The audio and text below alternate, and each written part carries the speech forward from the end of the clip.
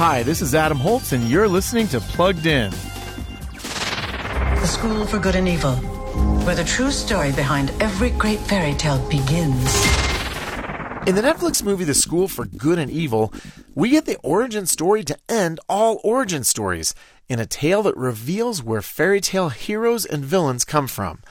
The school's mission? To keep the balance between good and evil. And sometimes the students there are surprised by where they end up and the roles they play. This Harry Potter-ish knockoff challenges the idea that people are completely virtuous or vile.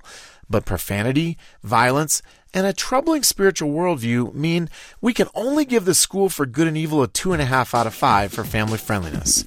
Read the full review at pluggedin.com/radio. And be sure to check us out on Facebook and Instagram. I'm Adam Holtz for Focus on the Family's Plugged In.